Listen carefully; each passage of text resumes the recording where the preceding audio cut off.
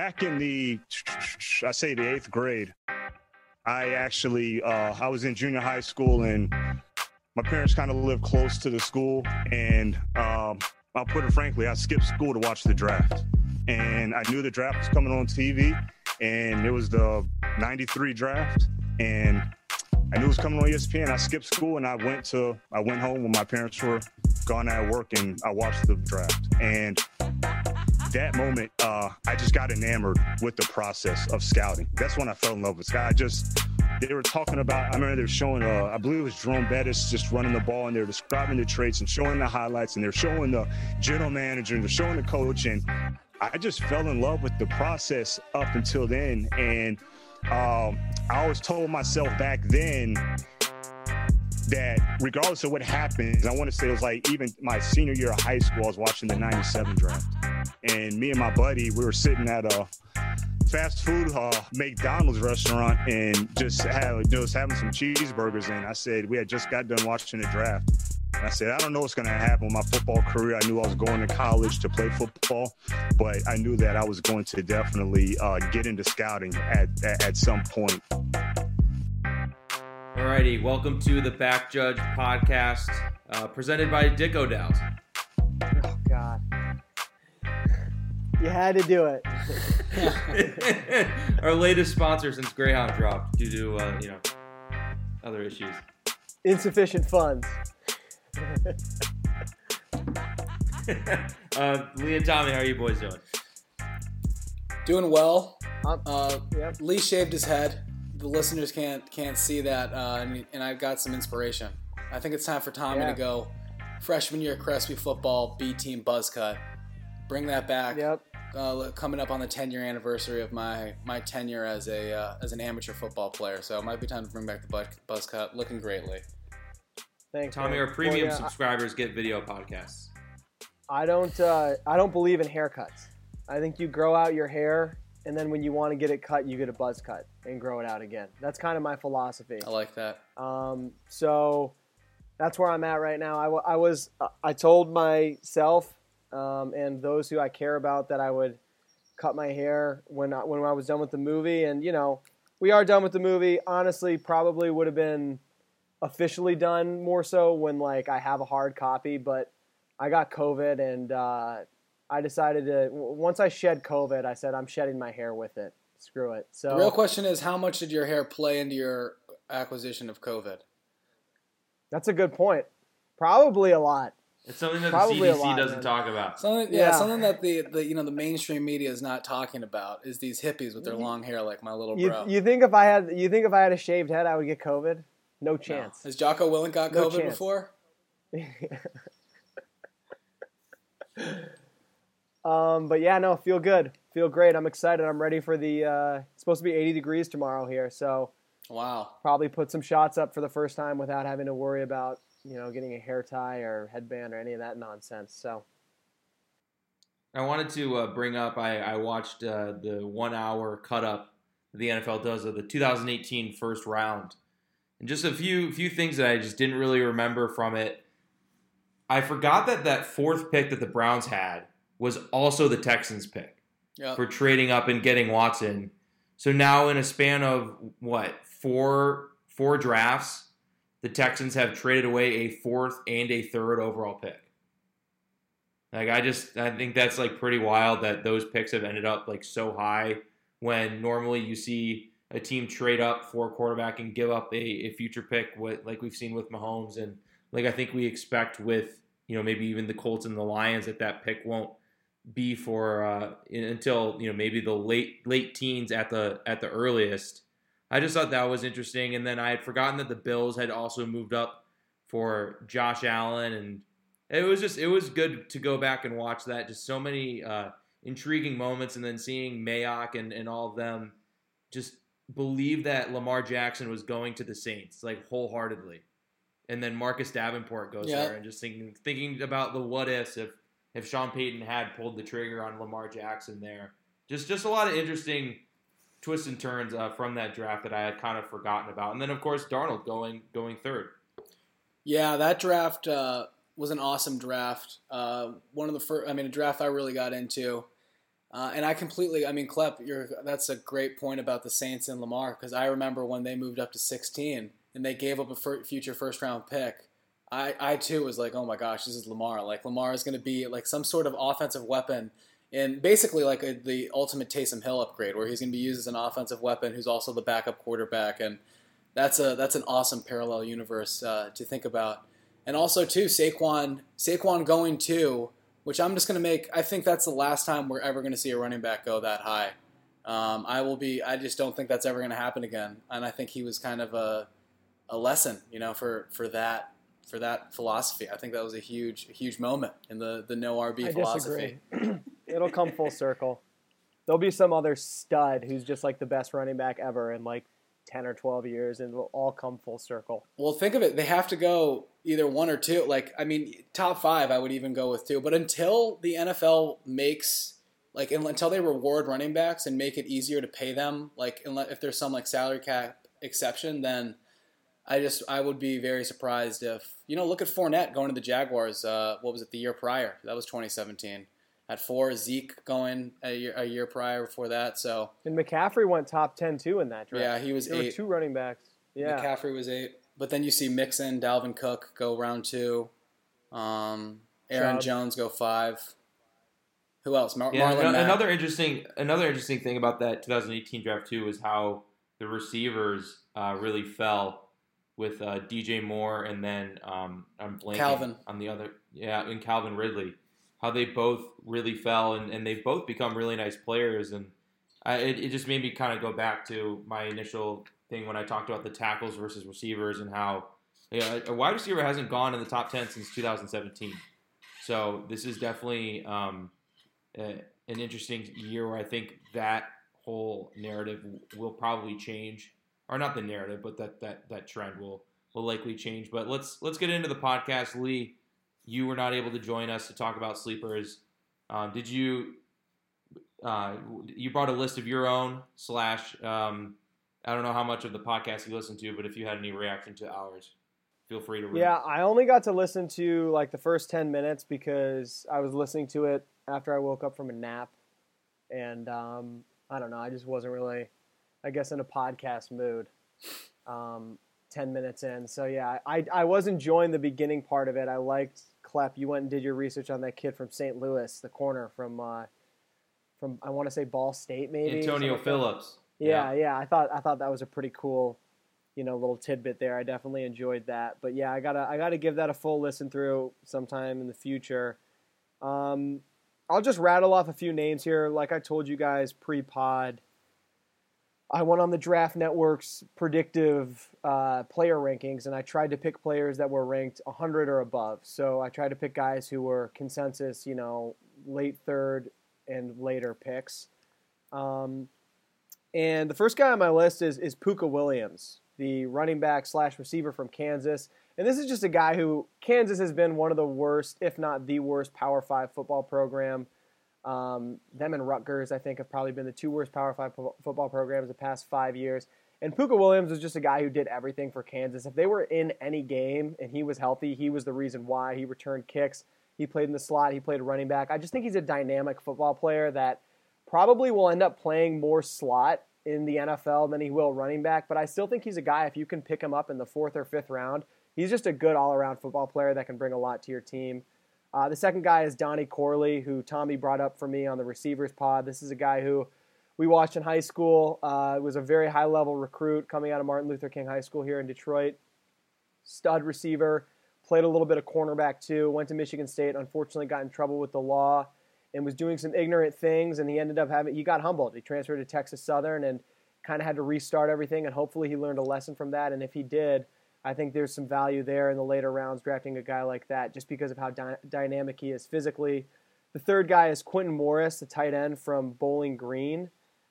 This is a guy who I really didn't know about until recently, just kind of doing a little bit of deep digging on tight ends. And in the COVID-shortened season, he really stood out as one of the better small school tight ends and a guy who I think could be, again, a valuable pick. After, you see these top-end tight ends, obviously Kyle Pitts and then Brevin Jordan and Pat Freiermuth. And after that, for me at least, I'm not a huge fan of Hunter Long or Tommy Tremble necessarily. One sec, I would like to say I forgot to mention it on the Sleepers pod that Connor Ryan has been a big Tommy Tremble guy, obviously because he's from Notre Dame and has been mentioning him very frequently. So I think we'd be remiss if we didn't mention because Tommy Tremble kind of has a little bit of a hype train behind him now. So shout out. Yeah, well, I think that I was just kind of looking for like who's a name off the beaten path who can make some plays at tight end, and I found Quentin Morris. And then the one I'm most excited about is Tommy Doyle, the offensive tackle from Miami of Ohio, another MAC guy. Kind of just a man-eater. He was one of my duds. Yeah, he was one of Clip's duds. Yeah. Oh, man. Well, he played – I want to say he played hockey in high school, so that's one of the reasons why I like him. He's a tough kid, physical, and I think he'll probably end up projecting more as an inside offensive lineman in the NFL, but I still think he has he has what it takes to play on Sundays. Jared Hawker, the guard from Texas A&M, that's a guy who turn on I want that to say Cincy tape. You won't. Tommy I may Doyle have didn't fare I too may well have to against peel Cincy. through Jared Hawker was a guard from Texas A&M. I want to say he was a 2 or 3 year starter in the SEC. That alone is really impressive to me, and I think he can find a comfortable little role on Sundays as well if drafted into the right situation. Lorenzo Neal, the interior defensive lineman from Purdue, obviously the son of Lorenzo Neal, the legendary fullback for the Chargers. A guy who got off to a really hot start in his career and then never really developed as much as people thought he would. But I still think that just a big dude who showed a lot of potential early on, and I think that there's value there in the later rounds with him.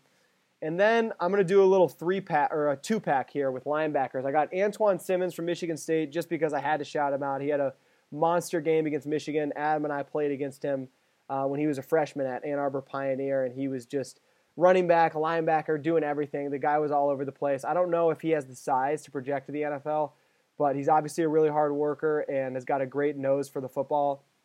And I think that he can compete at a very high level. And then Charles Snowden, the linebacker from Virginia, a guy who I would compare to like Isaiah Simmons light, watching him play for Virginia. Lean, long, 6'5" linebacker who dropped back and played a little bit of safety. Really long wingspan and kind of just has a good nose for the ball as well. And then to wrap it up, I've got Brady Breeze, the safety from Oregon, who opted out this past year, but really was kind of the lifeblood of that Oregon defense last year on their run to the Rose Bowl. Had a huge game in the Pac-12 championship against Utah, and then matched that with another really big game in the Rose Bowl against Wisconsin. Kind of seems like a coach on the field and a guy who's not going to be the best athlete wherever he goes, but is a seasoned safety and is not afraid to make a big hit.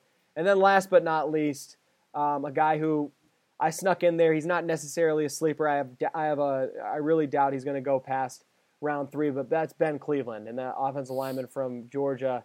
He's just a guy who I think is getting overlooked. I think should be a second-round pick at the latest. I think he's going to be a long-term starter in the NFL, and the way I see it, some mock drafts I look are a little more cold on him than others, and I think he should be right there in that category. Maybe not with Creed Humphrey and Landon Dickerson. I'm not saying he's like one of the best, offensive linemen in the draft, but I do think that he's right on the precipice there, and he deserves to be in the first 2 rounds. So I think there's value there with Ben Cleveland. Seeing him go in the 3rd or 4th round in some of these mocks has kind of surprised me, considering he has experience playing a little tackle as well. So I think he's a versatile, dynamic offensive lineman that you can bring onto your team. He can do a lot for you.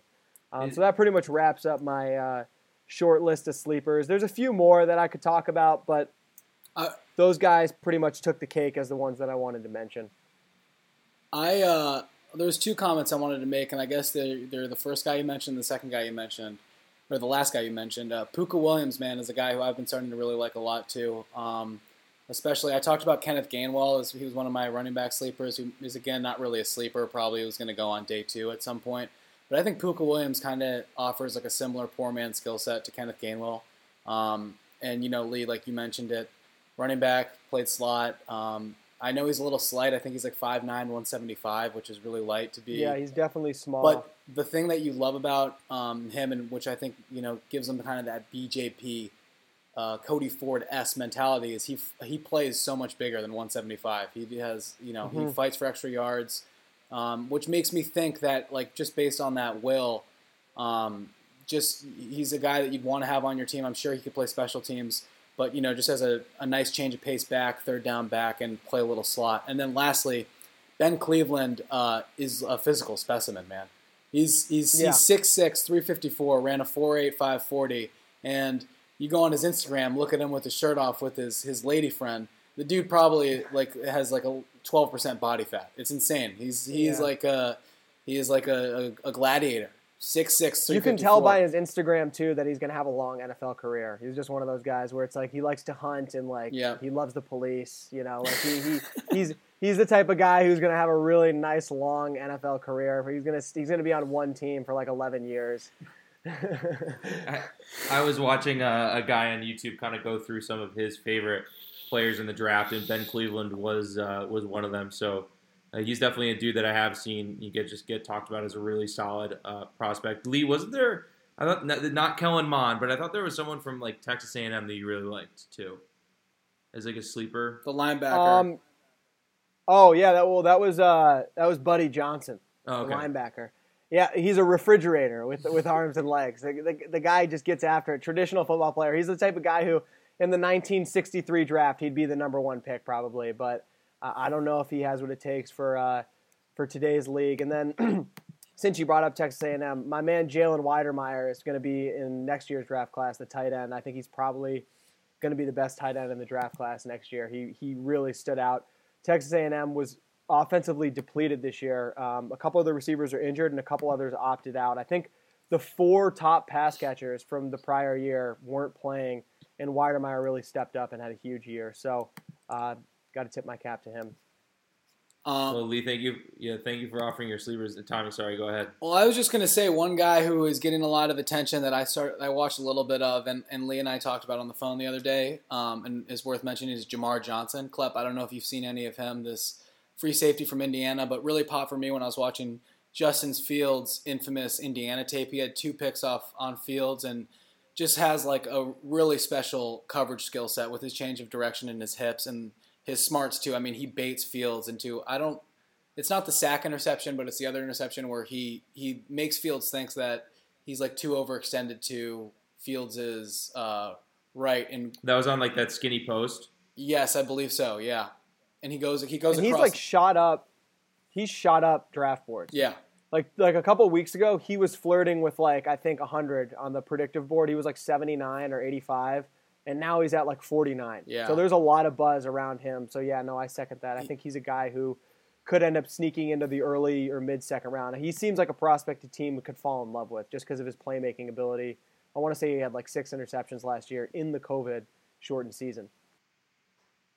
Yeah, it's interesting. It has been interesting to see some of these guys kind of fall or climb up a little bit. I mean, a guy like Jason Oweh, I feel has shot up boards, and other guys like Zaven Collins were kind of fixtures in first-round mocks, and I haven't seen him recently going kind of in the 20 range, which seemed like he was locked into early on in the process. So definitely a lot of late movement based on these pro days, and I think boards across the league are going to be pretty different.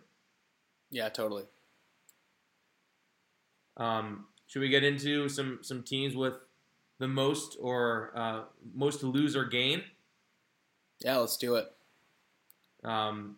Basically, bringing this back from last year, just taking a look at some of the teams that we think, need to have a good draft this year. Obviously, you don't want to pin all of your season's hopes and dreams just on your rookie class, but it's important to take a look at what teams we think could really use a good draft to either keep a coaching staff around, maybe put their team over the hump, or even just set up their team for the future if they are in a rebuild. The first team that I kind of wanted to throw out that I feel like could use a good draft would be the Arizona Cardinals.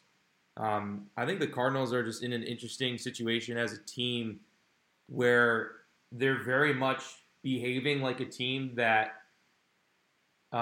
is trying to win a Super Bowl now, which obviously, you would hope that that's what every team's trying to do. But just making signings like J.J. Watt, bringing in guys like that, and kind of making a push before Kyler is off his rookie deal. But then at the same time, they haven't made the playoffs in the 2 seasons with Cliff Kingsbury and Kyler Murray. So this is a little bit of a put up or a shut up year, in my opinion, for this whole kind of Cardinals experiment, if you will, with Cliff Kingsbury as head coach and Kyler at quarterback. I think that they really could use a solid draft, and I think they're sitting at, I believe, 16. To me, if you're the Cardinals and a guy like J.C. Horn is able to get to you there, I think corner is a huge need for this team. They also, almost every single team I find could use a little bit of help along the offensive line. The Cardinals kind of more maybe on the interior. And then you can also say, hey, they could use a kind of a jolt of energy at running back, which at 16, I don't know if any of them will be off the board, and that would also be kind of just a win now move. Obviously, Tommy, you would disagree with it, but I just think the Cardinals are in an interesting spot. Yeah, Klep. I think the Cardinals are a really interesting spot. I think I've talked about this in previous pods, and I just wrote my first draft article of the year. Did a little 3-round mock, and I had the Cardinals taking J.C. Horn, and I, Klep, I don't think that you said that you implied that you would be off Kyler Murray if it didn't work this year too, but when you mentioned him and Cliff Kingsbury. But I'm completely with you in terms of like Cliff Kingsbury. I think this is the Cliff year, potentially, no pun intended, for Cliff Kingsbury if they're not able to at least make the playoffs. And I mean, that division is hard. I don't want to give them that sort of ultimatum, but I just want to see a more efficient offense, and I want to be more impressed with Cliff Kingsbury kind of through what I see through the year. And I guess that would have to pretty much result in a playoff berth just because of how good the division is. But I think this is a team that really, it starts with that corner spot. I love Byron Murphy a lot, but they just they do not have a lot of depth behind him. Klep, you mentioned the offensive line. And while the thought of a guy like Travis Etienne, who I think would be a perfect scheme fit for them, would make them really, really good, I just don't think they can take that luxury right now when Chase Edmonds has been a fine player and they just have as many holes as they do on defense and offense. But Klep, I think that's a great first choice for the teams with the most to gain and lose with the Arizona Cardinals, because they need some help, man. I mean, I think J.J. Watt's a really nice player and a good signing, but they still have a lot of depth issues over this defense, and even like a receiver too. Like I think A.J. Green is cooked. I mean, I could be wrong. He could prove me wrong this year, but I think getting another weapon alongside Christian Kirk and DeAndre Hopkins, obviously, Andy Isabella has been a little disappointing going into year 3. Not really more than just a pure speed guy. So I think the Cardinals have a lot of interesting ways to go, but I would probably start in the secondary, that second corner spot. Yeah, I agree. Not too much to add on there. I will say, though, hey, if you're thinking running back, you should probably be thinking receiver too, because Christian Kirk isn't a contract year, and there's really just not that much speed on their offense outside of Christian Kirk and Kyler Murray. Like they're supposed to be kind of this quasi-air raid speed offense, and there's really not that much speed there. So if a guy like Jalen Waddle perhaps drops to 16, I think that might be, even if J.C. Horn is on the board, dare I say it, that might be too good to pass up for them, just because of the dynamic that it could bring to their offense. And it could make the A.J. Green signing kind of irrelevant, where it's like, okay, if he's good, he's good. Great. That's awesome. We get another upgrade at outside receiver, and if he's not good, that's fine. We still have Jalen Waddle. So, yeah, a lot of different directions for the Cardinals to go, Klep, but I completely agree with you that, and Tommy, that this is kind of the Cliff year, and this is a team that absolutely shat the bed last year. Like, they let the Chicago Bears make the playoffs because they couldn't, early in the year, couldn't beat the lowly Detroit Lions and Carolina Panthers. As a matter of fact, they got embarrassed by the Carolina Panthers. And then later in the year, they couldn't close it down the line and beat the John Wolford-led Los Angeles Rams. So a lot to fix in Arizona, and I think they're somewhat going about it the right way. They obviously are trying to win now. They're spending money. They're bringing in and it's not like they're signing J.J. Watt because they expect him to get 15 sacks. They're signing him because they need a culture change in the locker room. They're signing Rodney Hudson because they need a culture change in the locker room. A.J. Green, they need some veterans to come in to make that playoff especially run. So, I mean, it came out recently, Larry Fitzgerald is expected to retire. Patrick Peterson has left the building. I mean, those are two guys that have been on your team forever. So just kind of a team at a crossroads a little bit, but also weird somewhat of an expectation to win now. So I just thought that they were kind of an interesting team to highlight. And one thing, last thing I would just like to add, because it's just more so a lot of the conversation that I'm hearing out here on the West Coast in Tinseltown, where a lot of people are NBA fans, and they see, J.J. Watt, A.J. Green, and, they see Colin Cowherd talking about it, and they think that this kind of gives this team this veneer of, we have these former Pro Bowl players, but I think there's a lot of and Rodney Hudson I think should be mentioned too. I really like what they've done, what Steve Keim has done in terms of getting those type of players, but there still is a lot more work that needs to be done to get this team a little bit deeper and more complete going into the fall. You boys just see this text from Sark? Wow. Live reaction. Is this official? I'll hop on and check, but supposedly Sam Darnold to Carolina. Filed ESPN, Jets trading Sam Darnold to the Panthers for a 2021 sixth and second and fourth round picks in 2022. Wow. Baby, look at that. Our boy is free. Podcast. Our boy is free. Our boy is free. He's free. Look at that. I mean, that's a Tommy Murray move of the century. The Joe Brady, big brain, Sam Darnold acquisition, dude. What a landing That's spot. awesome. Outside of San Francisco, this is the best landing spot I thought for Darnold. And Lee, we talked about this, last week about Denver versus Carolina. I think just kind of the idea of Darnold being on Carolina to Denver, where the talent might be a little bit better on Denver in terms of receiving, but being in the Joe Brady system, man, this is really exciting. And I mean, Sam Darnold is an upgrade over Teddy B. Too, definitely an upgrade, and I will say, Carolina, it looked like was gearing up to get Deshaun and was making some moves along the offensive line. I'm not going to say they should do it. It's definitely going to be a draft room conversation. But who's to say they're not going to draft a Devonta Smith or a Jalen Waddle if they're available there at the 9th pick? Because obviously quarterback is now off the table.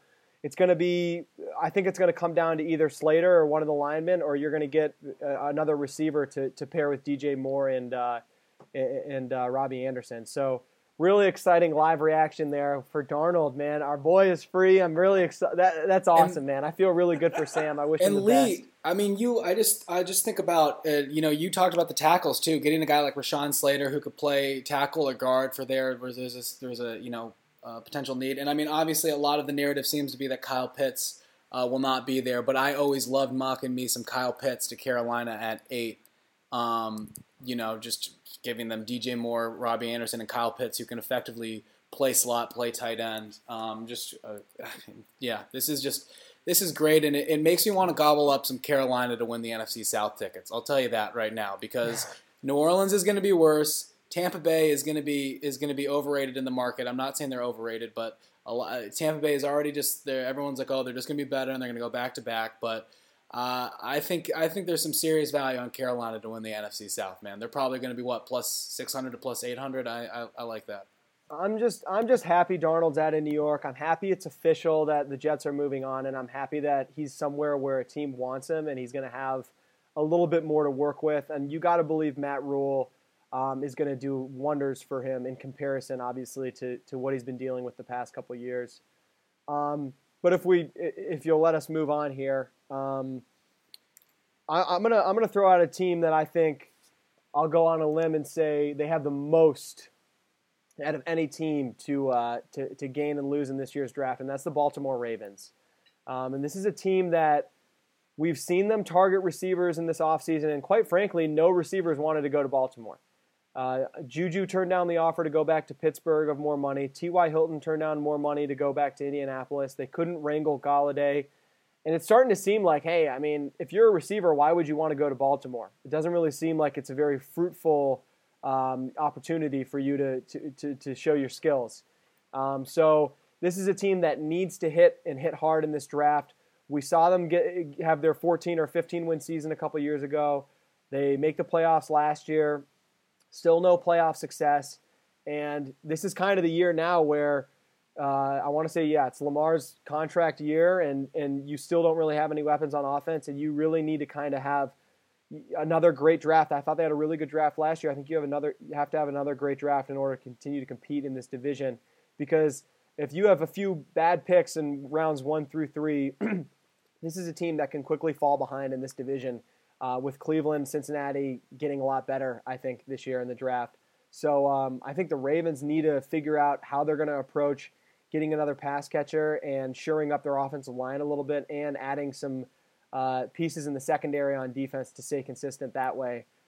Because this is a Ravens team that I believe, and you guys can push back if you want, I think this team is slipping a little bit right now, and I think that they need to kind of act quickly and intelligently in order to push back against that. They also lost our boy Judon.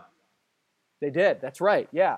So, they got to replace him, too. There's a whole pass rusher there as well. And it seems that Orlando Brown is going to be out of the building in the coming weeks as well, too, which is even another a big loss at right tackle for them. Yeah, Lee, I think they're, a great team to point out. I'm kind of a fan of them. We talked about Arizona before. I kind of was flirting with the idea of an Arizona trade back because they really are lacking a lot of draft. I think they only have like 4 draft picks, maybe 5 draft picks. Yeah, they have like a 1st, 2nd, 5th, and 7th or something like that. Yeah, and trading with Baltimore so Baltimore could come up and get a receiver. And I don't really know what the NFL's consensus is going to be on Rashad Bateman. I know he had a nice pro day running 4.38 or whatever it was, but he seems to be kind of up and down with his kind of disappointing 2020. I think that'd be a perfect fit for me. Rashad Bateman, they need a guy who can go outside. As much as I'd love a Rondale Moore, Elijah Moore type player to attack the middle, they just have no threat on the outside, and Mark Andrews really does a lot of that. And Lee, we talked about Devin Duvernay before, so I think if they were able to get their hands on Rashad Bateman in some sort of trade up, or if he were to fall to 27, I think that would be a great, especially over a guy like Terrence Marshall, who I think is getting a lot of first round buzz now too, from LSU. So Lee, I think that's a good point. I just don't believe Bateman's going to be there, so I think they need to make a move if they want to get him. Because I really do think they need to get another outside guy. They can't. They have Hollywood. I think Hollywood's good. Like he's gonna do what he does in the slot. You need to get a guy who can win 50-50 balls. And quite frankly, you don't believe in the Sammy Watkins signing, is what you're saying? Oh God, no! I don't believe in the Sammy Watkins signing. No, I forgot. Honestly, I forgot that he even signed there. Sammy Watkins. Shout out, Sammy Watkins. But yeah, no, I think it should. Hi, I'm just putting sugar in my coffee. Okay, that's fine. We got the live Darnold trade reaction, and we got the live young lady putting sugar in her coffee during the podcast here. But yeah, no, I think that it should strike fear into the Ravens that none of these receivers, obviously Sammy Watkins is Sammy Watkins, but you couldn't get a high-level receiver to sign with you just based off the fact that you are a perennial AFC North champion the past couple of years. You have a star quarterback, supposedly. So, I think that they should definitely be a little worried by the fact that T.Y. Hilton turned down more money to go back to Indianapolis. And T.Y. Hilton is a guy who seemingly was kind of disgruntled in Indianapolis last year. So, yeah, I don't know. They got to do something to try to shore that up. And Tommy, maybe perhaps moving up in the draft to get a guy like Bateman is the ticket for them. But we'll see. Tommy, do you have a squad? Yeah, we talked about it pre-pod, and I've talked about them in multiple pods, and now that the Darnold news is broke, I think it's even more prudent. It's the Denver Broncos. The Denver Broncos need to trade up to number 4 and get a quarterback if Atlanta's willing to do it, or even if they are the Mac Jones team now. If Jones is defaulted them at 9, they just need to be incredibly proactive about getting a new quarterback. I think Trey Lance or Mac Jones, as they stand now, would be upgrades over Drew Lock. So, and you go through this team. I guess right tackle would be a little bit of a need, but their offensive line has been really solid, especially after the resurgence of Garrett Bowles. Isn't Juwan James back? This is confusing me. People Yes. saying that. So they have Bowles and Juwan James. And those guys are both like 26 and pretty good, right? Yep. Juwan James was injured in 2019, and then he was an opt-out last year. He was an opt-out. That's right. Yeah, Yeah. but he's back now. He's back. Maybe it's just some recency bias, but he signed that big contract, and then, like you said, Klepp was injured in 19 and opted out. I just haven't seen him.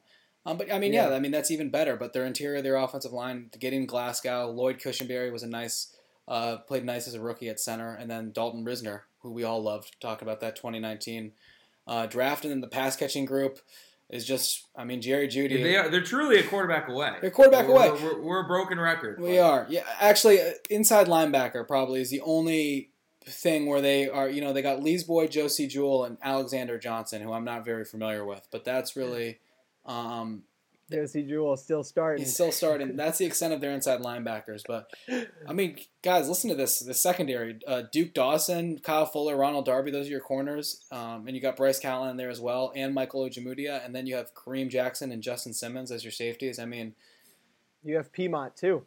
Yeah, and Piedmont. How could I forget? And I always find myself disrespecting Parnell Motley every single time I open up this Skype recorder. So, yeah. I mean, what do you think? What do you think for the Broncos? I mean, what do you think the Panthers news does for them? Because they were kind of sitting behind the Panthers now. Do you think it's an advantage for them? Because do you think it's an advantage for them because maybe they won't be in a bidding war with the Panthers to move up a little bit, or do you think they're excited because they think someone will fall to them? Well, it depends. I think it depends on the market for Atlanta and what Atlanta's trying to do. I've been saying that I want Atlanta to draft a quarterback, but it seems like they've pushed a lot of Matt Ryan's money down the line. It seems to be like they're kind of stuck with Matt Ryan for at least 2 to 3 years. So the report today was that they're looking to trade down. Like that's an official report. Okay. Well, that makes even more. I mean, yeah, that's not surprising at all. And Denver, you have to believe Denver already had the leg up on Carolina, obviously, just because Atlanta doesn't want to make those dealings in their interdivision. And I think Denver should be scared by this news of Darnold. Denver should have been the team to get Darnold. We were saying this. I mean, Carolina and Denver were the two teams. Denver was the team that we all thought should have been the aggressor to get Darnold. And at this point, you're left with Drew Lock. And if you don't want Drew Lock to be your starting quarterback, then you need to trade with Atlanta, and you need to over trade.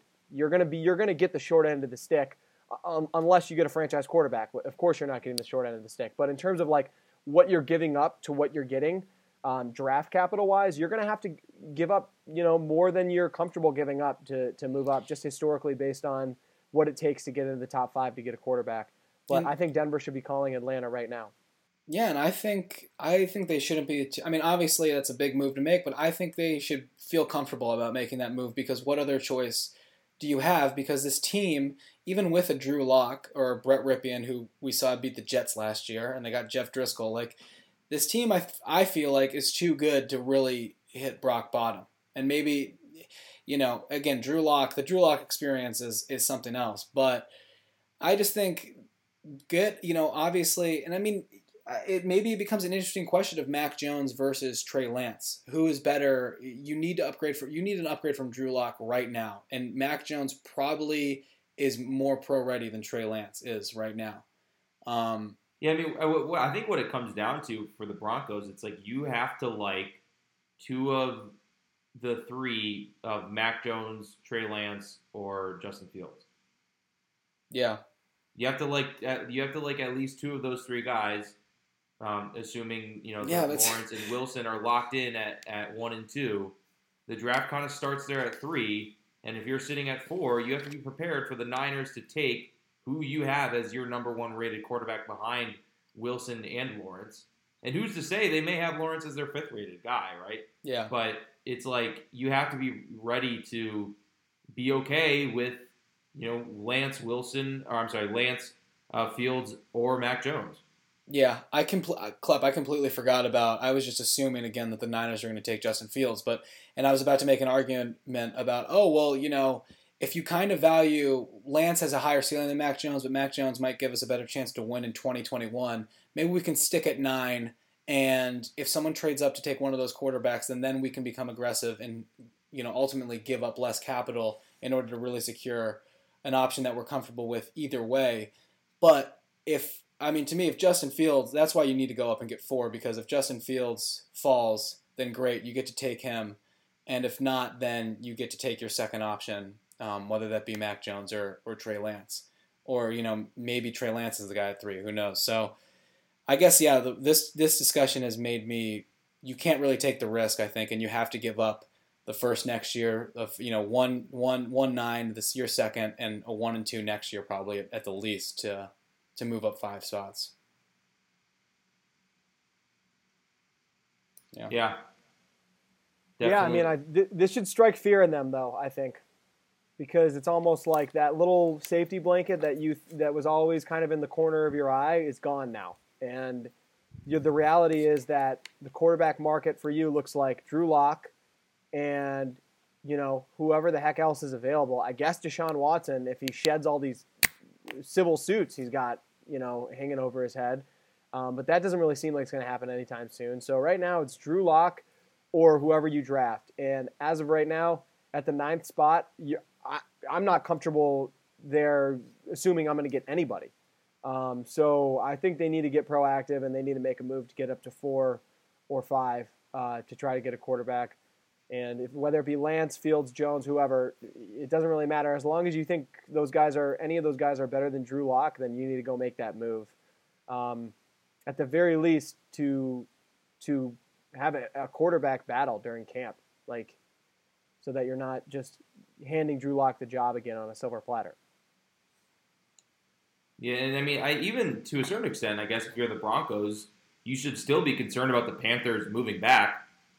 I mean, who's to say that the Patriots or the football team or the Bears don't want to jump up to 8 if, a quarterback's sitting there, and the Panthers might want to recoup some value that they gave up for Sam Darnold. I mean, You got to be ready for all these scenarios, and I guess just by jumping up to 4, you eliminate the risk. But then you are leaving yourself liable to just taking whoever's there based on your quarterback rankings. But any other quick teams, maybe a little rapid fire round? I want to say the easy one, which is the Jacksonville Jaguars. I think this is like a turning of the page in Jacksonville. And even if you erase the Trevor Lawrence pick, still picking 24th, 32nd. And then, I think they have a few more picks down the line. But having that first pick in every single round, they really got to hit, over 60%, I think, on these picks in order to really push this new regime in. I think the AFC South is vulnerable a little bit right now. And I think Jacksonville can take advantage of that if they do bring in some talent around Trevor Lawrence. I really believe in Urban Meyer, honestly, as a football coach. And I think that this draft could potentially be huge for just turning the page in Jacksonville, being kind of like outside of 2017, historically, just like the laughing stock of the AFC South. Yeah, Lee, I think that's a great point. They have holes all over their roster, really, except for quarterback, and they have a really nice group of pass catchers right now. And then James Robertson, I think DJ Chark, Laviska Shenault, and now Marvin Jones. I think that's a really solid group of pass catchers for Trevor Lawrence. I would not be shocked if Pat Freiermuth was the first pick of the second round. They could use a tight end. I think Jeff Swaim's their starting tight end right now, but have needs at corner, have needs, in the secondary at safety. I think there's a lot of, edge rusher, another guy opposite Josh Allen. I know they drafted Caleb. They did sign, what's his name, from Seattle? The corner. Oh, Shaquille Griffin. Yep, that's a good point. Yeah. I forgot about that. So, yeah, maybe. They're pretty set at corner. They could use a safety. Yeah, that's, Morig maybe at 25. Probably a D tackle too, like a guy like Barmore maybe if he falls to 25. Klepp and I's little crush Taven Bryan hasn't really hit the ground running like we thought he would. Yeah, thought he was the next Watt. We really thought we had visions of Watt there. Yeah, there was something I was about. Oh yeah, this is my first future. So I'm going to be placing the future on the Indianapolis Colts to win the AFC South, and I will be hedging with the Jacksonville Jaguars. Right now on my book, it's like minus 115 for them to win the AFC South, which is the Colts. Yeah, the Colts, which is a hefty price, but it's really a Titans fade, and then I think you can hedge with the Jaguars, who are plus 650 right now. That thing sank. Yeah. So you can hedge. So you're basically the only way you really lose is if the Titans or the Texans if Tyrod Taylor takes the Texans to, the promised land this year. David Culley. Yeah, David Culley and Tyrod Taylor win the division. Watson. Hey man, Watson might sit up for him at this point. Yeah, that's interesting. I mean, we haven't really talked about the whole Deshaun thing, but I would be. I don't know. It does not look good for him right now. That's all I'll say. And I think the NFL is in the business of this is such a high profile thing that I do not think they want to be on the wrong end of this in terms of a disciplinary narrative and them kind of setting a precedent where they've been a little murky before. Also, could be like a low key learning lesson NFL thing where they're like, yeah, this is what happens. Yeah, that's what I'm trying to say. This is what happens when you speak up. Yeah, you know what I mean. Like seriously, Deshaun Watson could never play football again. And that's. I would be shocked if that's the case because he's a quarterback. I think just the fact that he's a franchise quarterback, Roethlisberger had his whole thing, which is all, this spectrum. It was back in like 2005. That is true. It's a different world. Yeah. The team I just wanted to bring up. I think the Chiefs, man. I think the Chiefs are a really interesting team. I think for as much as we give, them a lot of benefits of the doubt, I suppose, the Super Bowl did not look that good for them. Their offensive line got a lot worse this offseason.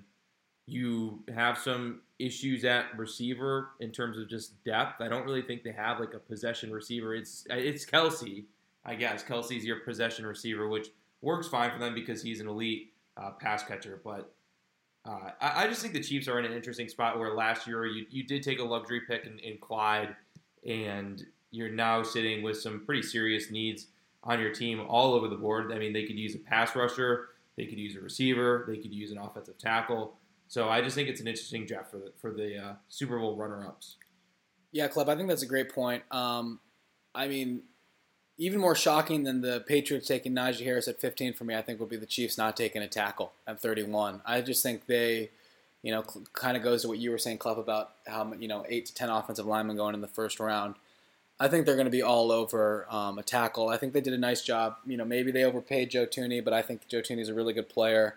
The interior of the offensive line, bringing in Kyle Long, it'll be interesting to see how effective he is, having the year off from football, but was a really high-level player when he wasn't hurt. So, yeah, I think, the Chiefs, I'll give you guys a little preview of my article, my AFC 3-rounder. I had Tevin Jenkins falling to them at 31, which I think would be like a dream situation.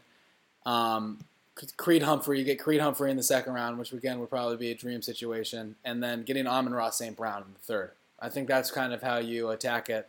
Amon-Ra can come in and be your number 2 receiver, versatile guy. I talked about him on the Sleepers podcast. I think that's the type of draft I would look for from the Kansas City Chiefs. Very good, boys.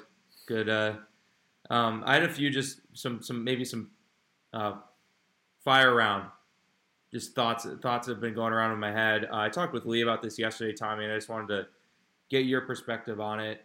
I think it, this conversation even, has a wrinkle now with the Sam Darnold to the Panthers news. But I was just thinking, if you're the Lions and Brad Holmes, to what degree did Brad Holmes potentially screw up by not trading Stafford to the Panthers and getting that 8th overall selection, having that 7 and 8 pick if Mac Jones goes number 3 to the Niners, and then say it goes Pitts, Chase, and then like Waddle, right, to the Falcons, Bengals, and Dolphins. They all go pass catchers. And then you're sitting there at 7 and 8 with an opportunity to get franchise quarterback in either Lance or Fields of your choice, and then just taking Sewell. Yeah, or Slater. If Carolina would take Sewell at 8, or whatever. Or no, you got 7 and 8. You got 7 and 8. Yeah. Yeah, of course, like that definitely would look bad on Brad Holmes, but this kind of goes back to one of our last conversations about what he thinks of Goff. Why didn't they just why do they view Jared Goff as better than one of the rookie? Like, why do they view taking his contract? I guess getting another first-round pick. It's like that's why I think they're not gonna draft a quarterback. I think Brad Holmes thinks Jared Goff is worth at least keeping around for this year and trying to give him a shot. Because like I agree. Like why would you not do it to Denver either and potentially getting 9? You probably would get 9 and maybe even a little bit more. I think you guys both would rather have Drew Lock and Teddy Bridgewater than Jared Goff, with like what seems to be the connection that they have with Jared Goff and the belief they have in him, with an opportunity to take, you take on both of those players with an opportunity to take a rookie quarterback. I think more than taking Jared Goff and Jalen Waddle or Penei Sewell. I think, which both would be fine for whoever they draft next year. Like that'd be great if they had each of those prospects. But I think we all kind of want a new face of the franchise in Detroit. So yeah, that was just an interesting thought I had, and then I also wanted to bring up Jason Owe from Penn State. I just don't get it. I just I'm really not feeling the Jason Owe thing, and people compare him in some regard to Danielle Hunter, saying, "Oh, hey, these uber athletic guys can take over and be great pass rushers," but it's Danielle Hunter went in the 4th round, So I don't know. I just Jason Owe. I don't really care that he's a defensive end and ran a 4.3 40. I just don't really know how much that matters. Obviously, his other athletic testing was pretty off the charts, but I just would struggle taking a guy like him with the very limited sack production that he had at Penn State and expecting him. I don't know. I just think you're taking a pretty big risk. So I wouldn't have him in the 1st round or even really in the 2nd round. Yeah, I think that's interesting. I need to do more work on Owe, but I will say I think sacks are overrated. I don't think you can just look at sack production and say, oh, he doesn't have any sacks. There's such a there's so much context that goes into a sack. And I know that's something that the guys over at PFF are big on. Just you can't just Klepp, you could be rushing the passer, I could be right behind you, and I could get the sack, whereas you did all the groundwork. And I think the thought is on Owe, and this is something I would listen to Chris Sims talk about yesterday. He has Owe as his 3rd ranked pass rusher, and Chris Sims loves these F the play up type things. That's how he describes players and how many times they do that. And Jason Owe mixed with his his juice and everything that he has, has a bunch of these sparks on tape supposedly, and when you again you brought it up, Klepp, the Danielle Hunters, molding a guy who's that raw into something like that. I mean, all of the elite edge rushers in the NFL, with maybe the exception of T.J. Watt, I guess, are insane athletes. Khalil Mack is one of those incredible special athletes, those the real alpha ones. You kind of have to have that built. There's only so much you can do if you don't have those physical tools. And I also don't know, because I didn't really like a guy like Montez Sweat coming out. I kind of felt the same thing about him coming out in, was that 2018 or was that 2019? I think it was 2019 now, I forget. But, and obviously we saw him have a really good year this year. Maybe how much of that was due to, Chase Young and everything like that. But I just think, if you do miss on him and he is able to hit his ceiling, he is going to be a freak for the tools that he has, the physical tools that he has. I mean, he ran a 4.38 or whatever it was. That's pretty insane from a dude who's 6'5", 250 pounds. Boy, the Panthers traded a Easter candy basket for Sam Darnold. What does that mean? Not a lot. There was nothing. Yeah. A 6th round pick this year and a 2nd and 4th next year. Yeah. So the biggest thing you're giving up is a 2nd round pick next year, and you're getting a guy who, for all the bad things you can say about him, he was the number 3 pick 3 years ago. I just think that's I think that's a great move by Carolina, man. I think that's a phenomenal move by them, and I will say it now, and maybe it's a little instant reaction-y, but I think that Darnold's going to be a long-term starter in Carolina. Yeah. I mean, from him, what Joe Brady is able to do, I think it's just going to be huge. I think Darnold's going to have a really good year this year. And if he doesn't, then he probably shouldn't be a starting quarterback in the NFL. This is his year. This is his year really to put it all together. He's going to have the offensive system around him. Whoever they take at 8 is going to be on the offensive line or a weapon of some sort. He's going to have McCaffrey. I do expect big things. And how about having Dan Arnold at tight end too? Yep. Yeah, Dan Arnold. I think they're firmly going to be in the Pitts conversation, but it seems like he won't get there, which is pretty crazy to think about as a fact. That Pitts looks like he's going to be a top 5 pick. Really. But the thing about that is I think if Atlanta does trade that, I think Pitts very well could be there. Yeah. I think it just seems like he won't now, but I think if realistically, I think Atlanta's not going to be picking at 4. I think someone else is going to be picking at 4. And if they don't Cincinnati take Pitts, or Miami.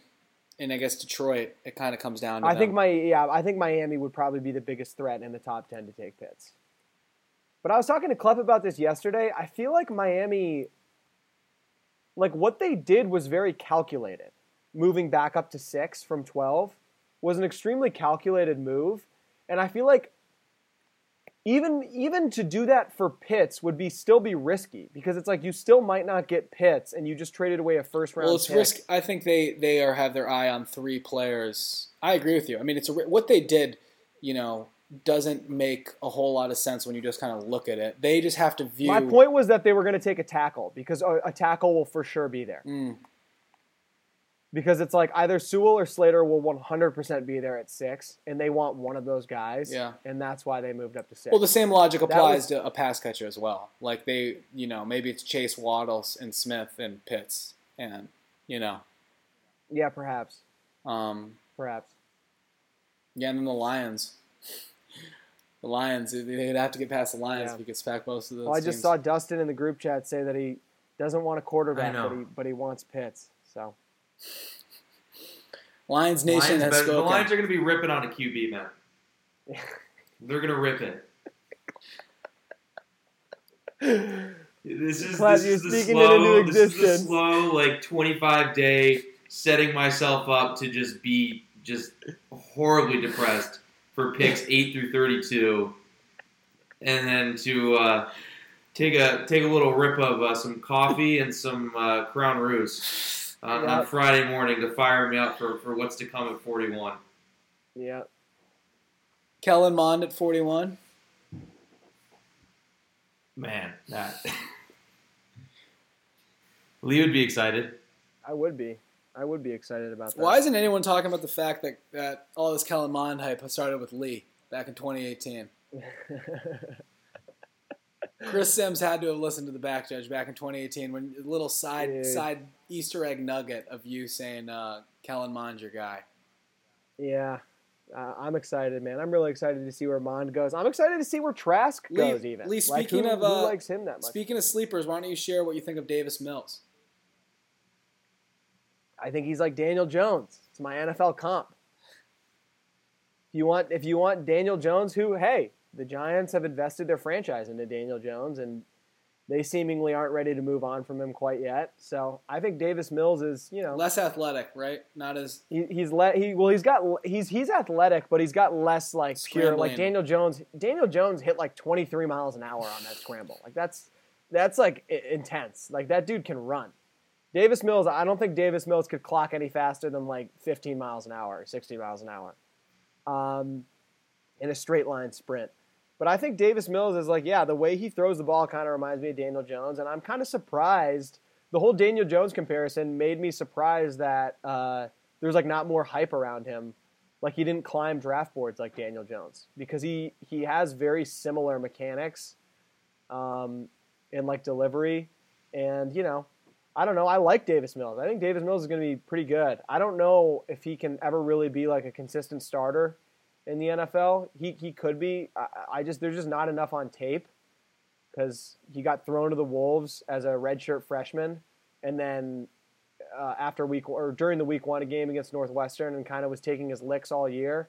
And then last year he had the COVID shortened year, and they went 4-2, and Stanford was actually pretty good. They were decent, I guess.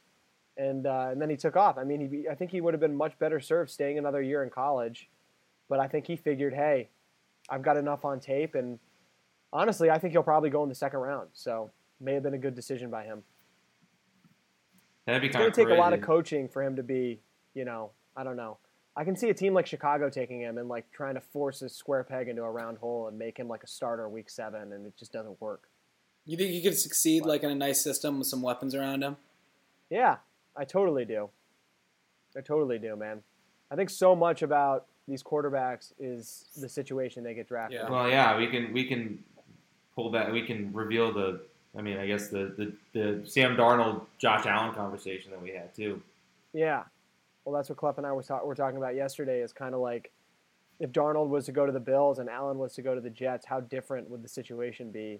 Right now, Yeah, or Lamar going. I mean, like at the very least, I think the Jets would be in a very similar situation they're in now with Josh Allen, and I don't think they would have gotten as much for him in a trade. I agree. Because think about Josh Allen with that's a good Gase. point. Think about like the Josh Allen experience, but with Gase. Like everything we thought about Josh Allen up until this year, and then with like Adam Gase's incompetence on top of that. Yeah, no, it's just, and then you could do the same thing with like Lamar and Baker too. You know, I think it's a really interesting thing to talk about. I agree. So much of it is fit.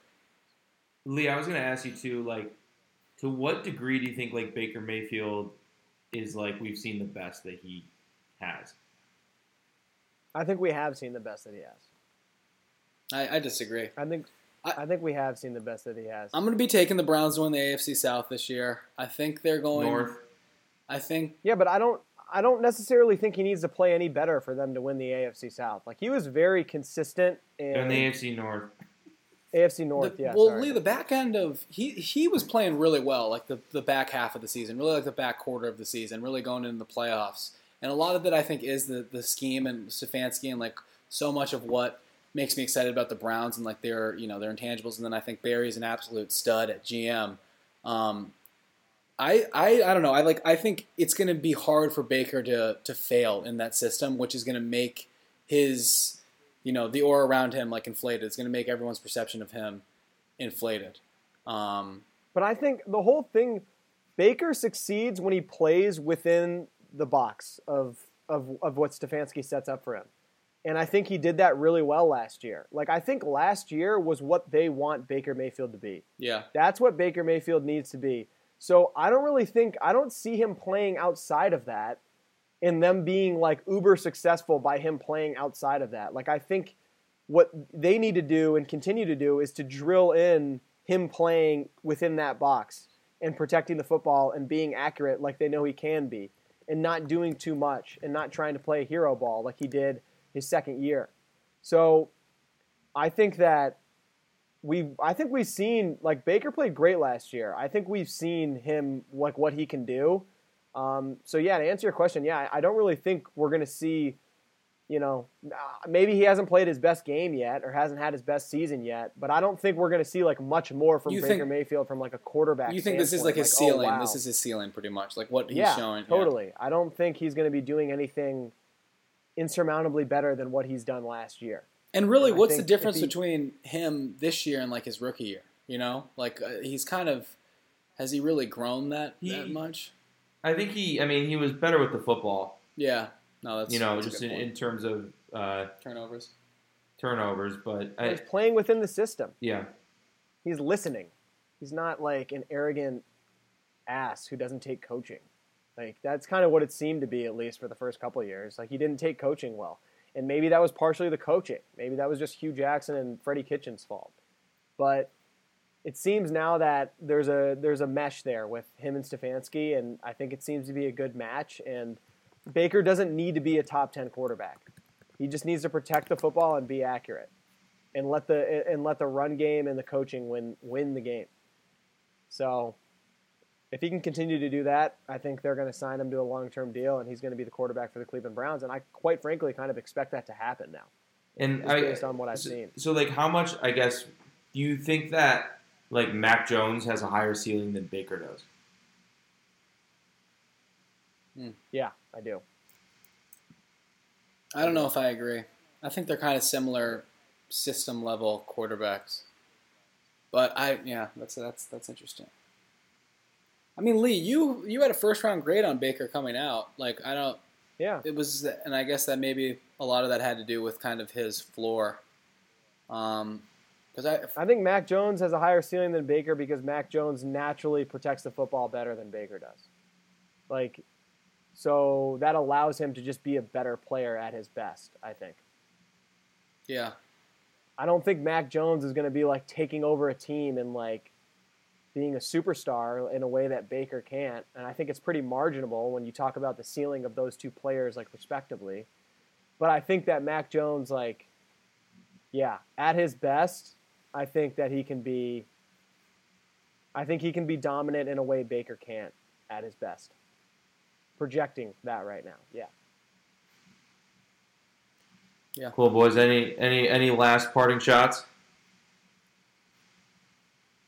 No. Colts I'm really excited for Sam. Colts, yeah, super pumped for Sam.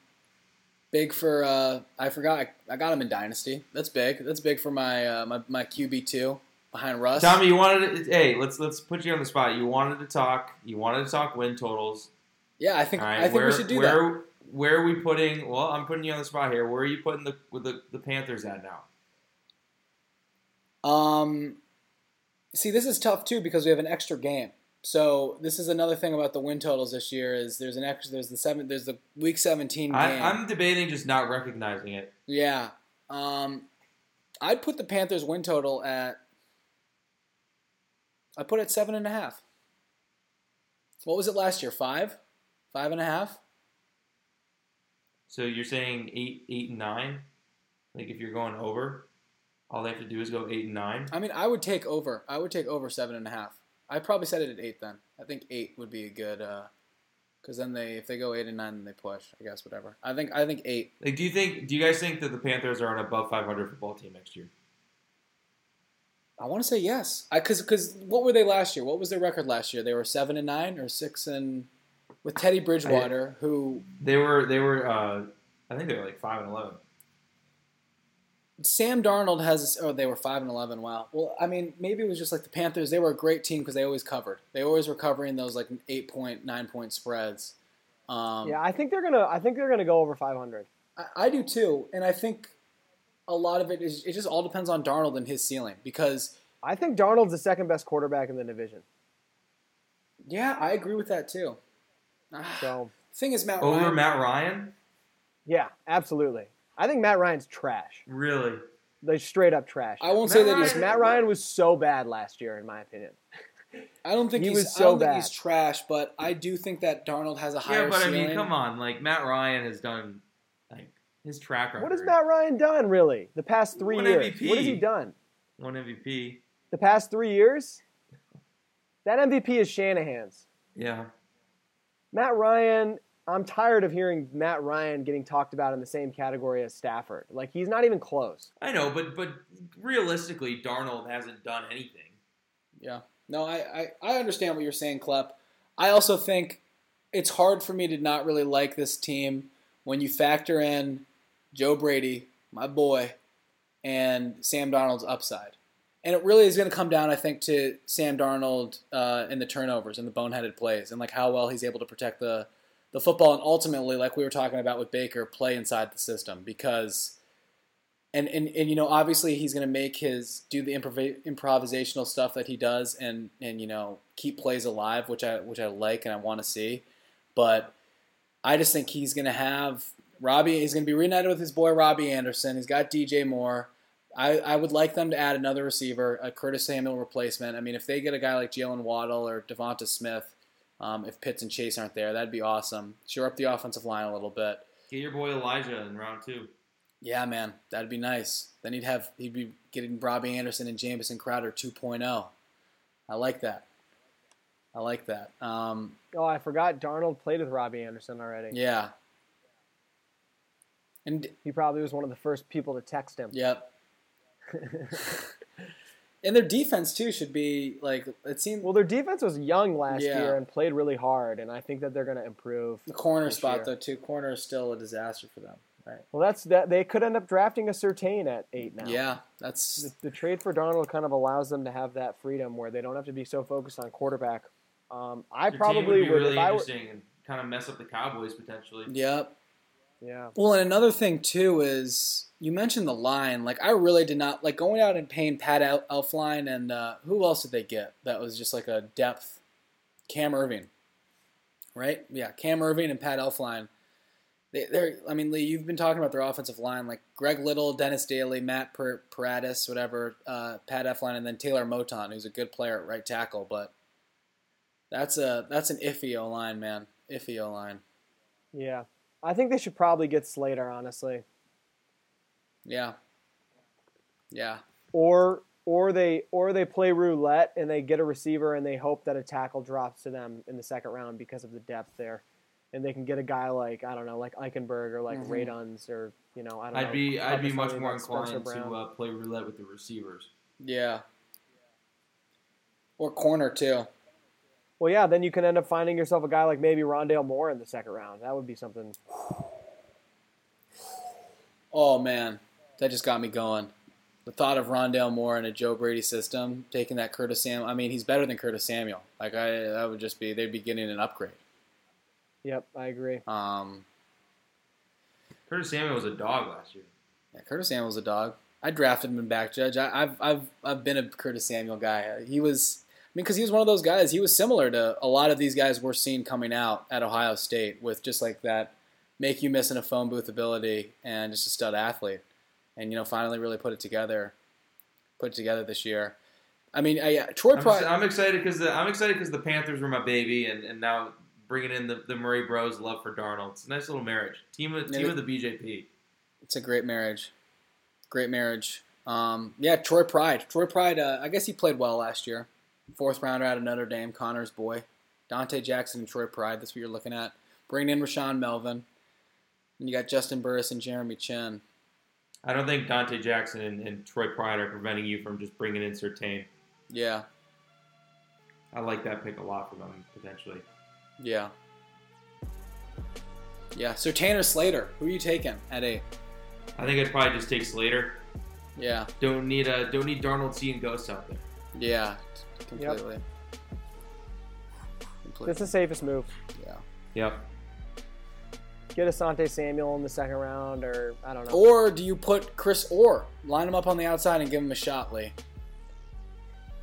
Chris Orr, he's gonna make the roster, that's for sure. Put Chris Orr, just press him. Press Michael Thomas. He's just gonna match up with Michael Thomas week 1. That's what I like to see.